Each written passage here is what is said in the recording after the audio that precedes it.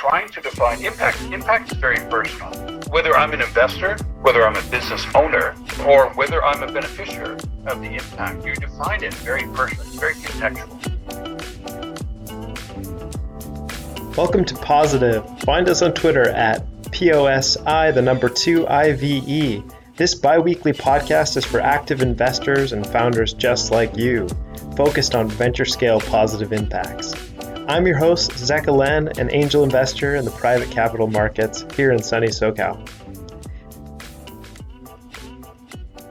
Today's guest is David Galipeau, founding partner at SGDX in Singapore. He's also the director at the Eunice Near Future Lab, based out of the Asian Institute of Technology in Bangkok. I'm very excited to share this episode as David has more than a decade of recent experience working to develop the Sustainable Development Goals, or SDGs, specific to tech impact investing at the UN. Welcome to the show, David. Great, thanks. It's nice to be here.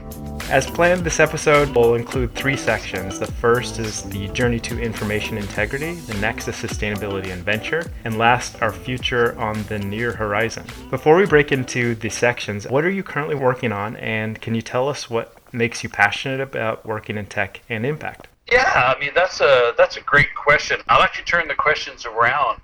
I think the passion comes when I did my undergrad in Canada. It was basically a business economics finance undergrad, and I joined the commodity world. So I got to understand the world of finance relatively quickly, and it was an exciting time. This was the time before the internet, and it was really sort of an exciting time.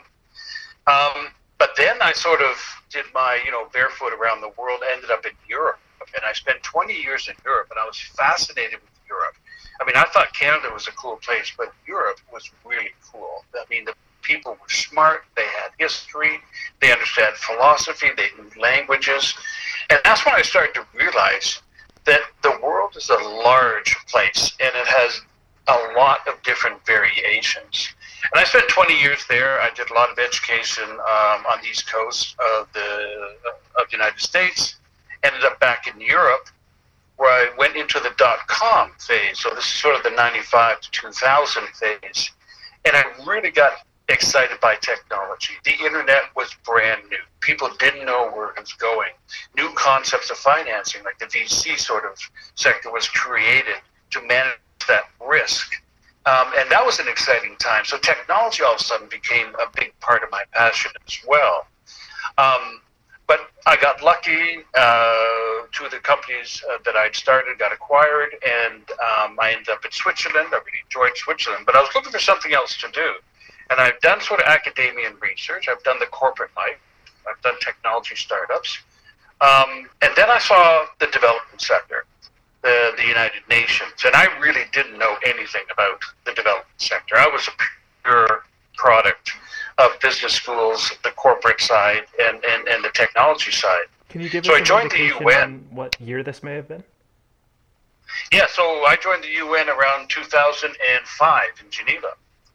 And this has brought out sort of the third passion, that really that the world needs a lot of help.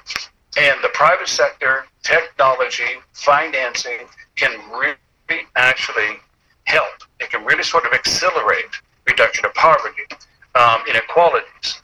And that was sort of my third passion. So beyond basically the knowledge and education and the technology and finance, now this passion of impact sort of became a big part of my life.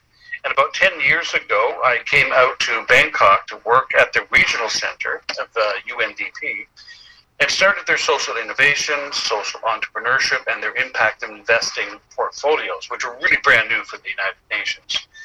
And that sort of brought everything together. So that's where I sort of end up right now, where it really is a nexus of deep technology, sort of new models of finance and alternative financing, and this concept of impact, or the SDGs as the United Nations framework, but just the concept of impact and sustainability. And oddly enough, where I am in my life now, sort of the world is at the same time having this sort of same revelation that these three sectors have to sort of come together, and there's a lot of positive impact that can be created. Can you give me an idea in your mind, as more of an expert, what the differentiation is between sustainability, social entrepreneurship, and social impact? This is a big issue at the moment, and especially when you talk about financing and technology. So when you take finance, for example, KPIs, P&Ls, everything is measured down to the penny. It's a very precise mathematical way to measure success. Technology is something similar. You can measure success in technology through different types of KPIs, whether they're economic KPIs. But when you take the concepts of impact, let's say, or sustainability, very hard to measure, very qualitative measurements. There's not a lot of math behind it. And this now becomes a bit of a problem between, how do you apply sustainability and impact to areas of innovation, for example, or entrepreneurship, or financing, whether it's venture capital or more institutional types of financing. So it's very difficult to sort of bring these two worlds together. And that's the one thing I did find working with the United Nations. The development sector and the SDGs were really around sort of the soft measurements in the 17 compartments, 17 goals of the SDGs. But they were not made for the private sector. So they didn't have these KPIs or financial measurement metrics that can be applied to them. And I think that's the process that's going through right now, trying to figure out now how can you really measure impact through investments or through business development. And I think also you do have the worlds of social innovation and social entrepreneurship, but they're really becoming quite common, I think. I think you see a lot of secondary schools and graduate schools focusing a little bit on social entrepreneurship, trying to create impact business models, how to sort of integrate the impact sort of measurements within a business model. How do you expand business at the same time expand impact and sustainability? But I think there's probably, in my opinion anyways, I think there's just way too much time being spent trying to define impact or trying to define sustainability. And I think that's where the problem lies. That it's like trying to define in very small amount of words investment. It's very difficult. Yeah. So I think you have to sort of work these two together, and slowly, I think over time, I think especially now with new mathematical models, they will be able to finally measure impact in relationship to how much is being invested or how a business actually grows and has an impact on its supply chains, for example, or its workers and staff, or its products and services. Can you tell me, do you feel that subjectivity in regards to not being able to clearly define terminology among parties and the potential personal risks or brand risks that get associated with that subjectivity component, do you feel that maybe being too stringent about who defines and how we define together perhaps works against this movement? Definitely. I think that hits a nail right on the head. It's like trying to define innovation. It's a very difficult. You will find 10 different definitions of innovation across different types of organizations. So I think when you're trying to define impact is very personal. And whether I'm an investor, whether I'm a business owner, or whether I'm a beneficiary of the impact, you define it very personally. It's very contextual. It's very local in that sense. So you may find that there is an impact investment fund that focuses, let's say, on energy. And that, let's say they focus on rural energy, so getting energy out to the rural areas to develop the economies out there, maybe create jobs in the rural areas. That's a very good definition of impact. It's a very worthwhile definition of impact. But it's not the definition of energy, and it's certainly not the definition of impact in general. So I think it becomes very contextual, and I think people just have to simply agree when they talk about the word success. So what makes my business a success? It's a very personal thing if I'm a business owner. And it could be that I can provide for my family. It could be that it creates a huge amount of profits. It could be that it has a large impact on my consumers. It creates a lot of value for my consumers. So there's different ways to actually define these things. And I think the more latitude that we give people to define it, that is it's going to open the doors. It's going to open the floodgates. Now, what we do need, I think, is some standardized impact measurement model very similar to the accounting principles, which are basically universal. And this just makes it a lot easier for investors, for example. Right now, it's very difficult as an investor to invest, let's say, an agriculture investment in India with an energy investment or an education investment in Africa. Because on the impact side, they vary. On the financial side, you can measure it. It comes down, standard KPIs for investors. But on the impact side, it becomes very different, depending on the community that you're impacting. So I think there needs to be some universal set of impact measurement guidelines that can be applied to businesses or business models. And I think that will energize a lot of investors to better understand impact, to better sort of create a pathway towards impact, or to include impact in their portfolio theory, for example, or their investment thesis. I see. Well, let's continue on this journey in terms of the information integrity. It sounds like what you're suggesting is that information integrity is very important. I did have to look that term up in terms of how Wikipedia frames it. It is the practice of being honest and showing a consistent and uncompromising adherence to strong moral and ethical principles and values. Tell us about how information integrity ties into your work. Well, this becomes very important, especially on the impact side, because there's a big difference, let's say, between an investment or a business, a for-profit enterprise, and a non-profit enterprise. And I think it really comes down to the goals that they set. So at the beginning of the year, for example, a non-profit will set goals towards the end of the year, and they drive towards those goals.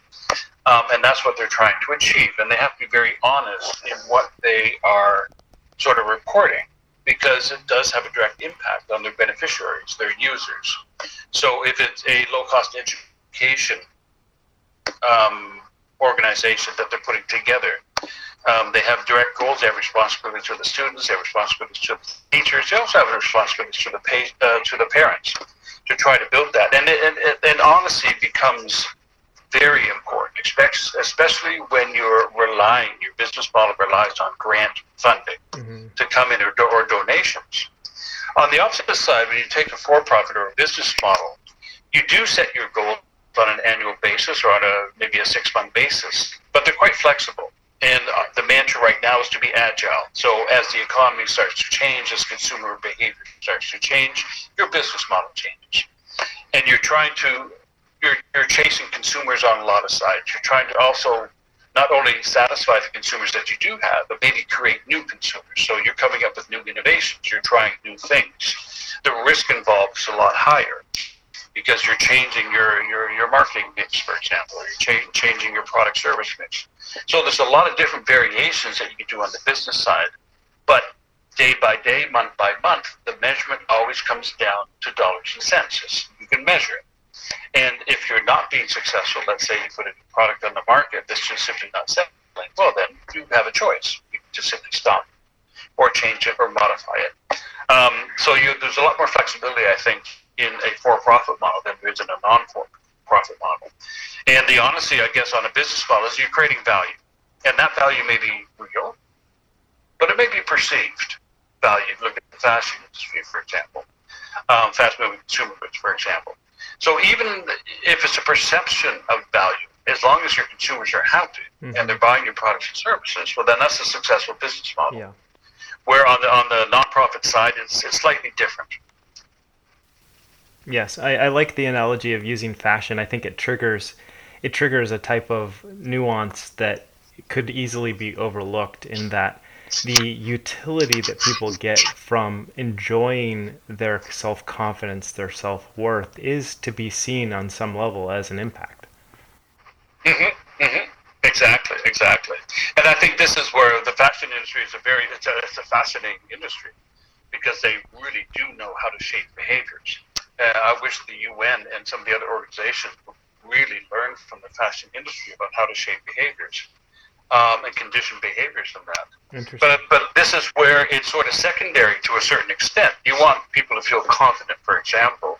Well, maybe feeling confident is wearing a red T-shirt this season, because red T-shirts are in. So it's a bit of a subjective way of looking at things. Where on the nonprofit model, let's say the education model we're talking about before, you want children and kids to feel confident. But that depends on the knowledge that they learn and how they develop their social skills within a classroom. These are much different things than simply putting on a red T-shirt and all of a sudden you're cool for this season. Yeah, it's not a replacement for world-changing, world-improving outcomes that are of a different scale. It's basically a difference between happiness and life satisfaction. Exactly, and that's what touches on your original question around this concept of integrity, where the integrity, I think, is really more pure, let's say, in a nonprofit model, and more maybe subjective in a for-profit model. Yeah, I've been discussing recently on Twitter about the impact risks that are associated with venture capital. The more we accept impact as part of the proposition that we carry through, the more likely it is that could just be simply gutted. And there's the hope that certain things will turn into world-changing, awesome, revolutionary, awesome things. The fact remains that one never knows. I'd like to tie that into another question about this behavioral change and or other impact measurements that startups could track. What are maybe 3 of those? If you had to take a pick for startups, what would you steer them toward? You mean the behavioral changes? Metrics that startups could track that could lead to better behavioral changes or more world-improving outcomes, and or just measuring the enhancement of their customer utility. Well, it's interesting. I do a lot of coaching, a lot of pitch coaching. I talk to a lot of startups, social startups and very commercial startups. A lot of it is around this new technologies that are coming out over the next 10 years. And the way, when I'm looking at impact, I often get asked, well, how do we sort of measure impact? What is impact? How do we sort of create impact? And when I talk to them, there really is 3 areas where you can look at that. And it's really on your input side, what you do today, and on your output side. So let's say you're producing products. You've got some sort of manufacturing plant. You're producing some tangible products, whatever. But impact can be created within the company itself. I agree. And I think this is, a lot of people don't think about this, and I think also from the investment standpoint. If you were to create your manufacturing work floor, for example, to be open to blind people, for example, deaf, people in wheelchairs, diversity and inclusion components, minorities, minorities across the board, and any disadvantage, giving them opportunity within. You give them proper work hours. You give them a proper pay system. You really work on sort of this work-life balance sort of concept. That's a lot of impact. That's a huge amount of impact that can just be created within your own organization. So that's one. Then you look downstream. So you look at all your supply chains, where you're getting your raw materials from, where you're getting your energy from, the water that you're using, everything, all the ingredients that are actually feeding into your business. How can that now become more greener, more friendly, more efficient? That's another whole area of change that any startup can really look at to make sure that they're getting sustainable products, sustainable or green supply chains, all the stuff coming into their organization. That's one area to look. Or buy from other social enterprises, for example. That's another side. And then obviously on your output side, your products and your services. What are your products and services? Can they be made in a more friendly way? Whether it's socially friendly, whether it's environmentally friendly, or even governance friendly. For example, slave labor. How are they delivered? How are they being marketed? How are they being packaged? Who are you delivering to? Can you get to the last mile? Can you get to the bottom of the pyramid? Is there any other value that your products and services could be created within certain sectors, like education? Can you sort of take a lateral look at your products and services? See, on one side, it may create a new revenue stream. But on the other side, you may be able to take your product and service and supply it to the humanitarian sector. They may be able to use it as well. So there is 3 defined areas of impact that business owners and founders can look at to create impact. Investors can actually look at to create impact. And even consumers can look at to sort of demand impact. Oh, interesting. The consumer side, can you share a bit more about that? I mean, in the end, you hear a lot of this discussion around sustainable capitalism. It's coming out of the World Economic Forum. There's a lot of drive towards new sustainable business models of that. But I don't think the real decision makers comes down to the corporations or the business owner. I think the main drivers on change, and it goes into the behavioral change around impact, is really around shareholders on one side, those supplying finances to the business, and consumers on the other side, those buying the products and services.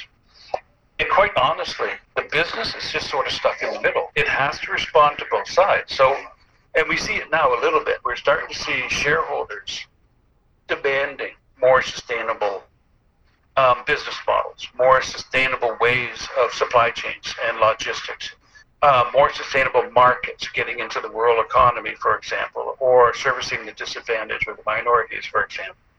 So we're seeing the shareholders sort of shifting their mindset a little bit, and that's having a definite impact on companies, whether they're startups or corporations. And on the opposite side, you've got consumers. Consumers slowly are starting to demand products and services that are a little friendlier. They're greener. They come from sustainable products. They look at circular economy issues. They look at plastics. They look at these. So when the consumer now starts to change their mindset, then again, the company has to respond. I mean, the company is simply there to deliver value to consumers, but also deliver value to its investors and shareholders. So with all this focus, I think, on companies, I think the focus should actually be on shareholders. So they understand impact, and they start to request or demand more impact with their investments. And consumers, if they understand impact, whether the SDGs or not, but they understand impact and they start to demand more product and services. And I think a little bit, this just starting now, I think it's fascinating, is labor, talent. I think what I see here in Asia anyways, there's a lot of the graduates coming out of undergrad and graduate schools that want to work for a good company, that want to work for a company that has sustainable business models. And the hunt for talent is on. If you want to be successful, you have to attract talent. If your company cannot attract talent, it's a big problem. So I think slowly around those that wanting to work, they are also demanding that they work or their company values and principles are actually in line with sustainability. I don't think it's a big thing right now, but I think in the future, I think that is actually going to be a big driver for change for companies. Founders in the U.S., to my understanding, the common shareholders, as they get started in the private market, they hold themselves as the ultimate stakeholder unless there's an element of debt involved. If, let's say, the founders want to build a company with the right DNA to be able to support all these different tiers of impact on the internal, the downstream, the product, the consumer side, I'm wondering what pitfalls you've seen yourself in situations like that with startups that you mentor, and or how startups can help sustain those different components of impact. Wow, that's a really interesting question, and I think it really comes out, I think, from what is driving the founder. And my experience, for example, when I work with social innovators, founders that have created an impact enterprise or an impact business, that impact side is very close to their hearts. It's what they want to do. It's part of their own personal DNA, and they try to sort of bring that out through the company. This now becomes a bit of a problem, especially I've seen for VCs who want to invest and they want to take an equity stake. A lot of the social innovators, they're very reluctant to give up equity stake and take that type of risk or growth investment into their business. And they sometimes have the feeling that if they grow their business, the impact, it will be diluted. And I think this is a mindset that has to be equated on both sides. That VCs have to be sensitive to that and understand, where the founder is coming from on one side. But founders also have to understand that if their business doesn't grow, their impact cannot grow. And often what we see is when business grows, that impact can grow actually exponentially. because impact has sort of a ripple effect. If I help someone in the family, for example, if I give a job to a young family, well, that person now who has now reliable income, maybe they pay for extra health or better education for their children. So there is a bit of a ripple effect on the impact side. And I think that becomes very relevant. But I think also at the same time, a lot of venture capital now is looking at, for example, convertibles, equity that converts back into debt, for example, where the founder can take back part of that equity, and they feel a little more comfortable on that side. So I think that is one side, especially if you're working with social innovation or founders that have really created their social business model. The other side is that when you talk with founders who have a successful business and all of a sudden realize that their business can be used, or their products and services can be used for humanitarian purposes, I think it's a much easier pivot that way. So when you're looking at early stage seed investing or early stage investing versus, let's say, growth investing, I think now the opportunities for growth investors and those founders that have companies that are, relatively cash neutral or cash plus and wanting to expand, the opportunities and the availability to pivot there's a lot less resistance at that point. So I think it really depends on where you come in as far as your business model is being developed and how sensitive you are on really sort of allowing that impact to happen and giving input on how that impact can actually grow when that business grows. For sure. There's a quote that's been floated by A16Z. I can't remember who originally said it. It was strong opinions loosely held, and those are the types of founders who they're looking for. The strength of conviction of impact in the startup space can be both a double-edged sword, I think. And I think what you're suggesting, that there are some tools to be able to mitigate the personal desires, the motivational desires that are both win-win. And I'm in a similar camp, if that's what you're saying. Oh yeah, and it's very equatable to, let's say, 20, 30 years ago when researchers, for example, and it's a little bit similar today, not so much, but previously a lot of researchers who were inventing new technologies or inventing new things didn't want to commercialize them because they felt that commercialization of their product it's sort of not a bastardization, but it brings impurities into their thinking, into the pure research. And it's not true, because especially now when new inventions are coming out, new types of technology, to commercialize that with a positive impact element on top now is an extra attraction.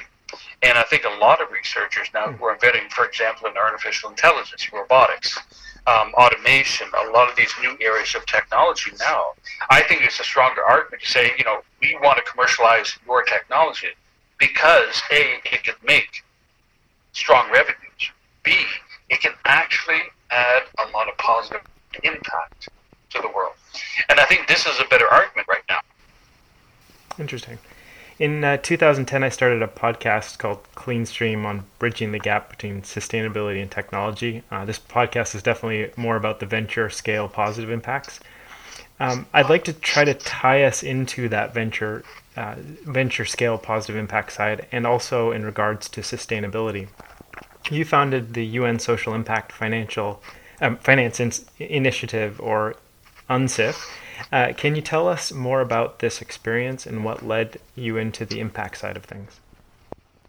I think it was really interesting when I came out to Bangkok to work for the regional center, which is anywhere from Afghanistan to China, including all the Pacific Islands, so it's an incredibly large region.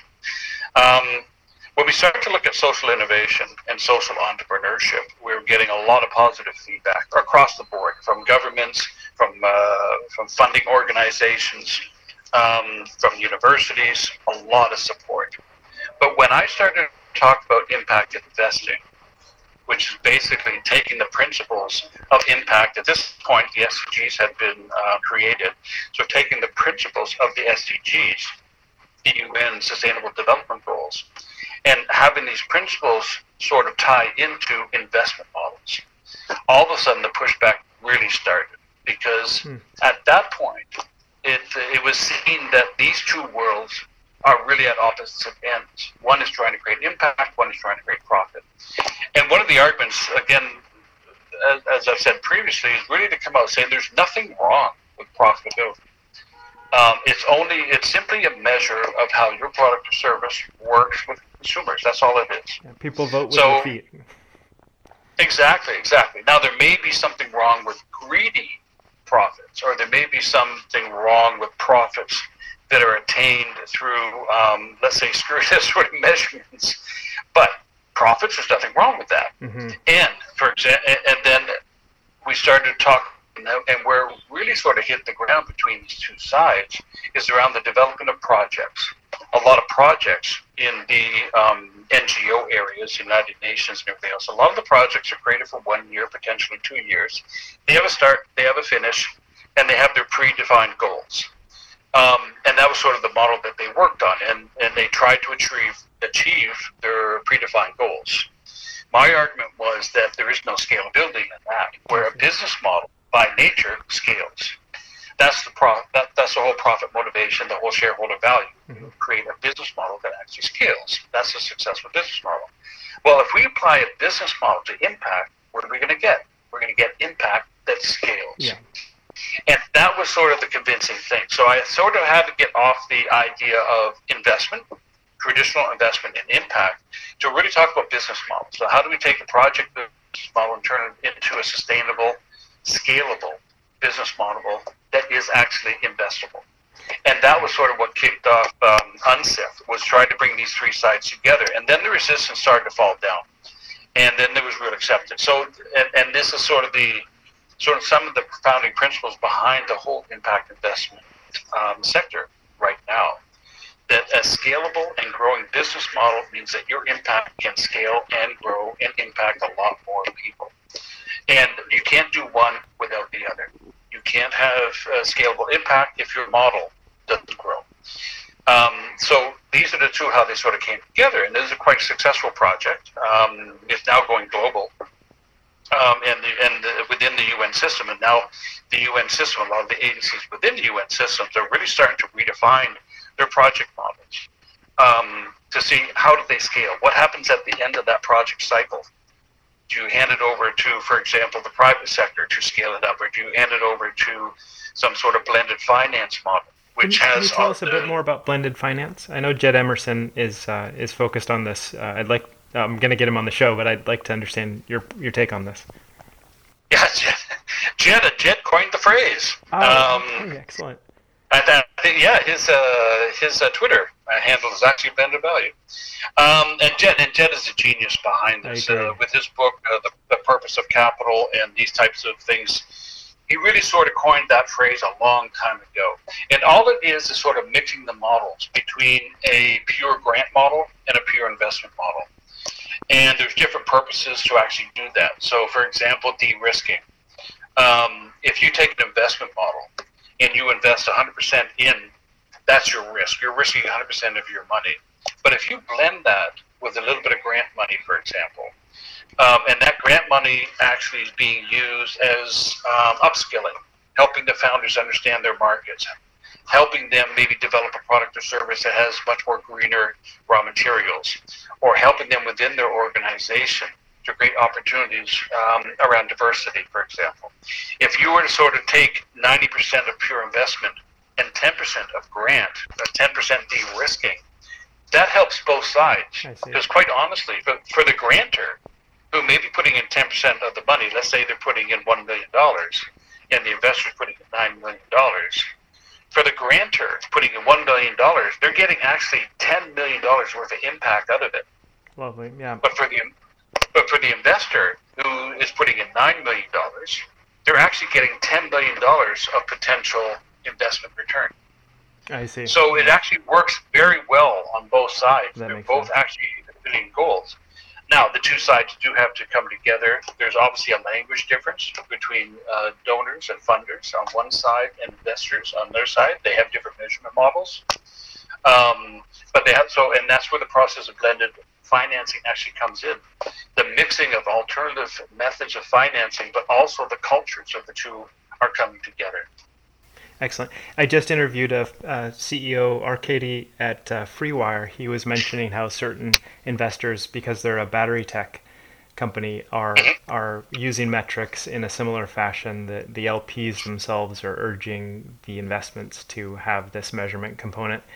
And I wonder what other things in venture itself can be positively impactful from both the investment side and also from a partnership model you're discussing. Well, I think one of the a very traditional way of looking at these types of business model is a cross-subsidy model. For example, a hospital, which is more or less a public good, but a hospital that sells their services out the front door at full cost, but they have a free clinic out the back door for those that can't afford it. Scholarship models in education, those that can afford to pay, pay. Those that can't afford to pay, get in on merit. So I think this is the same sort of product. Tom Shoes, a similar model. So I think these types of models can also be used. That it's not purely the financing side, but the actual business model that's being developed, where you are certainly making profitability on one side, but part of that profit is not used in sort of the traditional CSR methodology, Corporate social but it's actually used. Yeah. So, but it's not using corporate social responsibility, which means you're actually, giving money for free lunch purposes or giving money for different types of arts and education purposes. But you're actually using your own business model. Yes. You sell your products at full cost to those who can afford, but those that cannot afford it, well, then you actually give a subsidized pricing model for that. I see. And that's a very interesting model. And you see it on public goods quite a bit, education, health, but those can very well be applied across the board. Very well can be applied across the board. Well, this brings us into Section 3, our future on the near horizon. Tell us more about your work with SDGX and with Mohammed Yunus at the Near Future Lab. Well, I think just off the bottom, I think the next 10 or 15 years are going to be fascinating. They're going to hurt to a certain extent because we do have a lot of new technology coming in, but I think is the upside, the potential for a positive impact is huge. And this sort of came out of a conversation. For example, when you look at Mohammed Yunus, who was the founder of the Grameen Bank Nobel Prize winner, he sort of coined a phrase called pro-poor technology about 15, 20 years ago. And in his mind at that time, pro-poor technology was microfinance, more or less now fintech, small-scale agriculture technology to help rural economies sort of grow.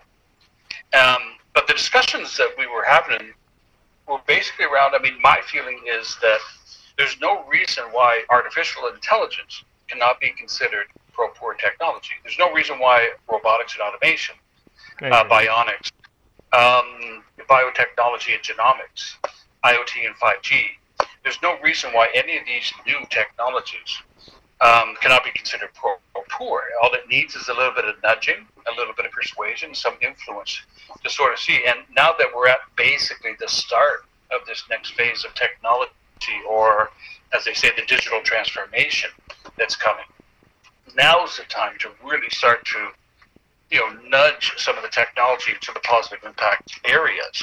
And that was sort of the creation of SDGX. And SDGX is more or less a research side where we have the Yunus Near Future Lab. It's a venture builder side where we're really not working so much with startups, but working a lot with scale-ups. The big problem with startups and accelerators and incubators is it's easier to get to the borders. It's very difficult to get over the borders. Especially in Asia, where it's not set up like the European Union, it's not set up like North America, where the borders are very soft. Here we have different cultures, different currencies, different regulation sets. So it is very difficult to get over borders here. So the venture building that we're doing is dealing specifically with scale-ups, these startups that have a high potential to scale internationally. And then obviously the investment side. We're structuring an investment fund at the moment over the next 12 to 18 months that will come out. What does the thesis on the fund look like, and what types of stages of companies do you hope to target? Well, I can't. So we're in pre-marketing at the moment, so I can't speak too much about it. But it will be climate focused.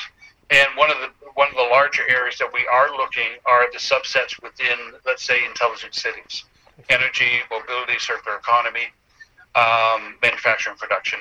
So these are sort of the areas that we're looking at exciting. as far as a climate tech sort of fund structure that we're looking at. But when you take these three sort of areas, SDGX, and our focus is deep technology. That's we focus purely on the deep technologies, the new next generation technologies. But SDG is right in our name. So obviously we also have an impact layer. So the way that we're structured through these sort of three different areas with a layer of technology translation or technology transfer and an additional layer of impact where we're trying to create positive impact.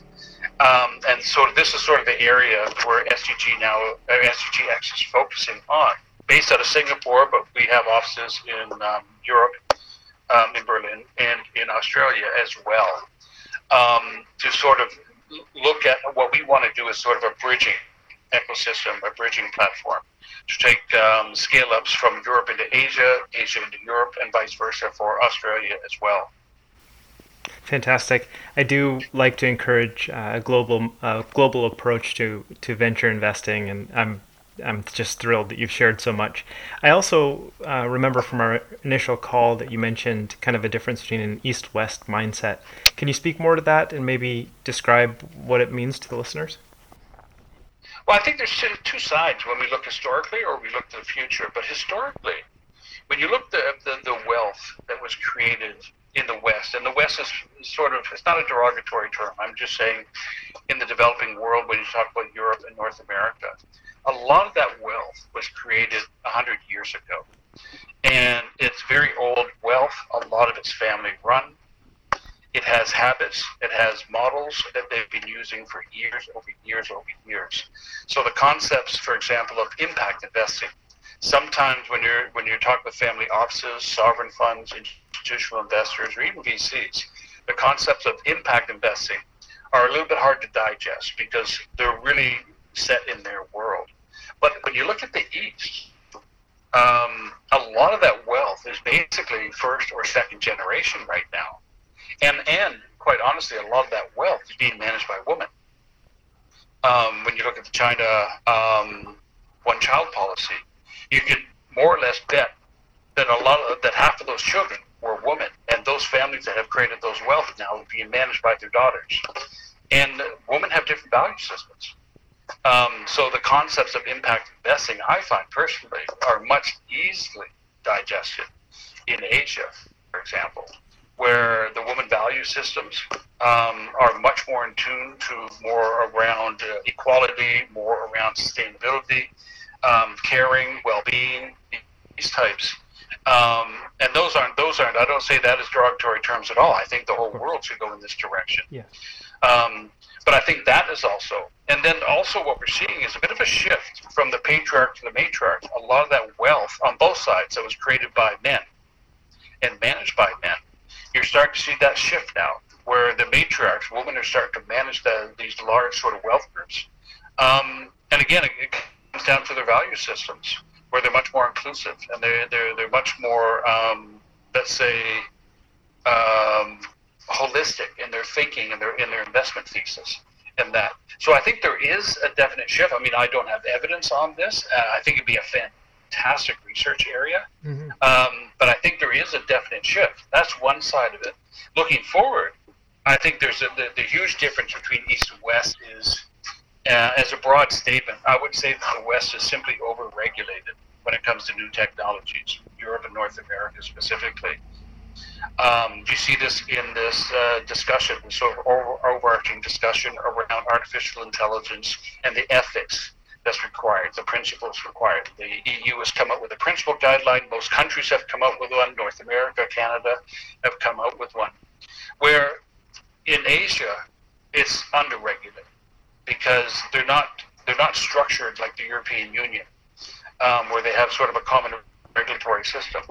It's all over the place in Asia. And I think because of that, a lot of the new technologies are going to get on the ground first in Asia. I think Asia will be the sandbox for a lot of this new technology. And what that's doing, I think, over time will draw talent and draw investment. even from the Europeans. And that's why we've created the sort of venture builder around scale-ups. There's a lot of technology in Europe, for example, a lot of startups in Europe, for example, that want to get their technology onto the ground and get it out to the consumers. But they can't because of the regulatory systems, where in Asia, in certain countries, it may be easier to get that technology out and get it on the ground and get it tested. So they can be a lot more agile for their product development or their service development. So I think the East and West, I think there are definite differences in their approach to investing and their approach to the brand new technologies. And that's why I'm out here. I mean, in Asia. I think this is actually where that technology is going to hit the ground first. Well, I'd like to ask if it would be appropriate if anyone was going to Thailand to maybe touch base with you and connect and learn more about what you're doing. Certainly. I don't think that's a problem at all. They can contact me through you or through the podcast. Or they can contact me directly. But I think there's a lot of opportunities, and certainly there's a lot more discussion to be had. Yeah, and I did jump ahead a bit. I did notice that you mentioned a book recommendation on Twitter, Race After Technology, which I'm going to read. Are there a couple other books that you'd recommend to listeners wanting to create more impact? Well, I think one of the founding books, it's maybe a year, maybe it's 2 years old now. Life 3.0 is a very interesting book. And it takes the concept of technology up to the human side. And I think this is where the big changes are going to happen. We often hear about the Industrial Revolution 4.0. We often hear now with the United Nations talk about Development 4.0. We see the World Economic Forum talking about Governance 4.0, the new governing models as we move into this digital transformation. But I think who's talking about Citizen 4.0?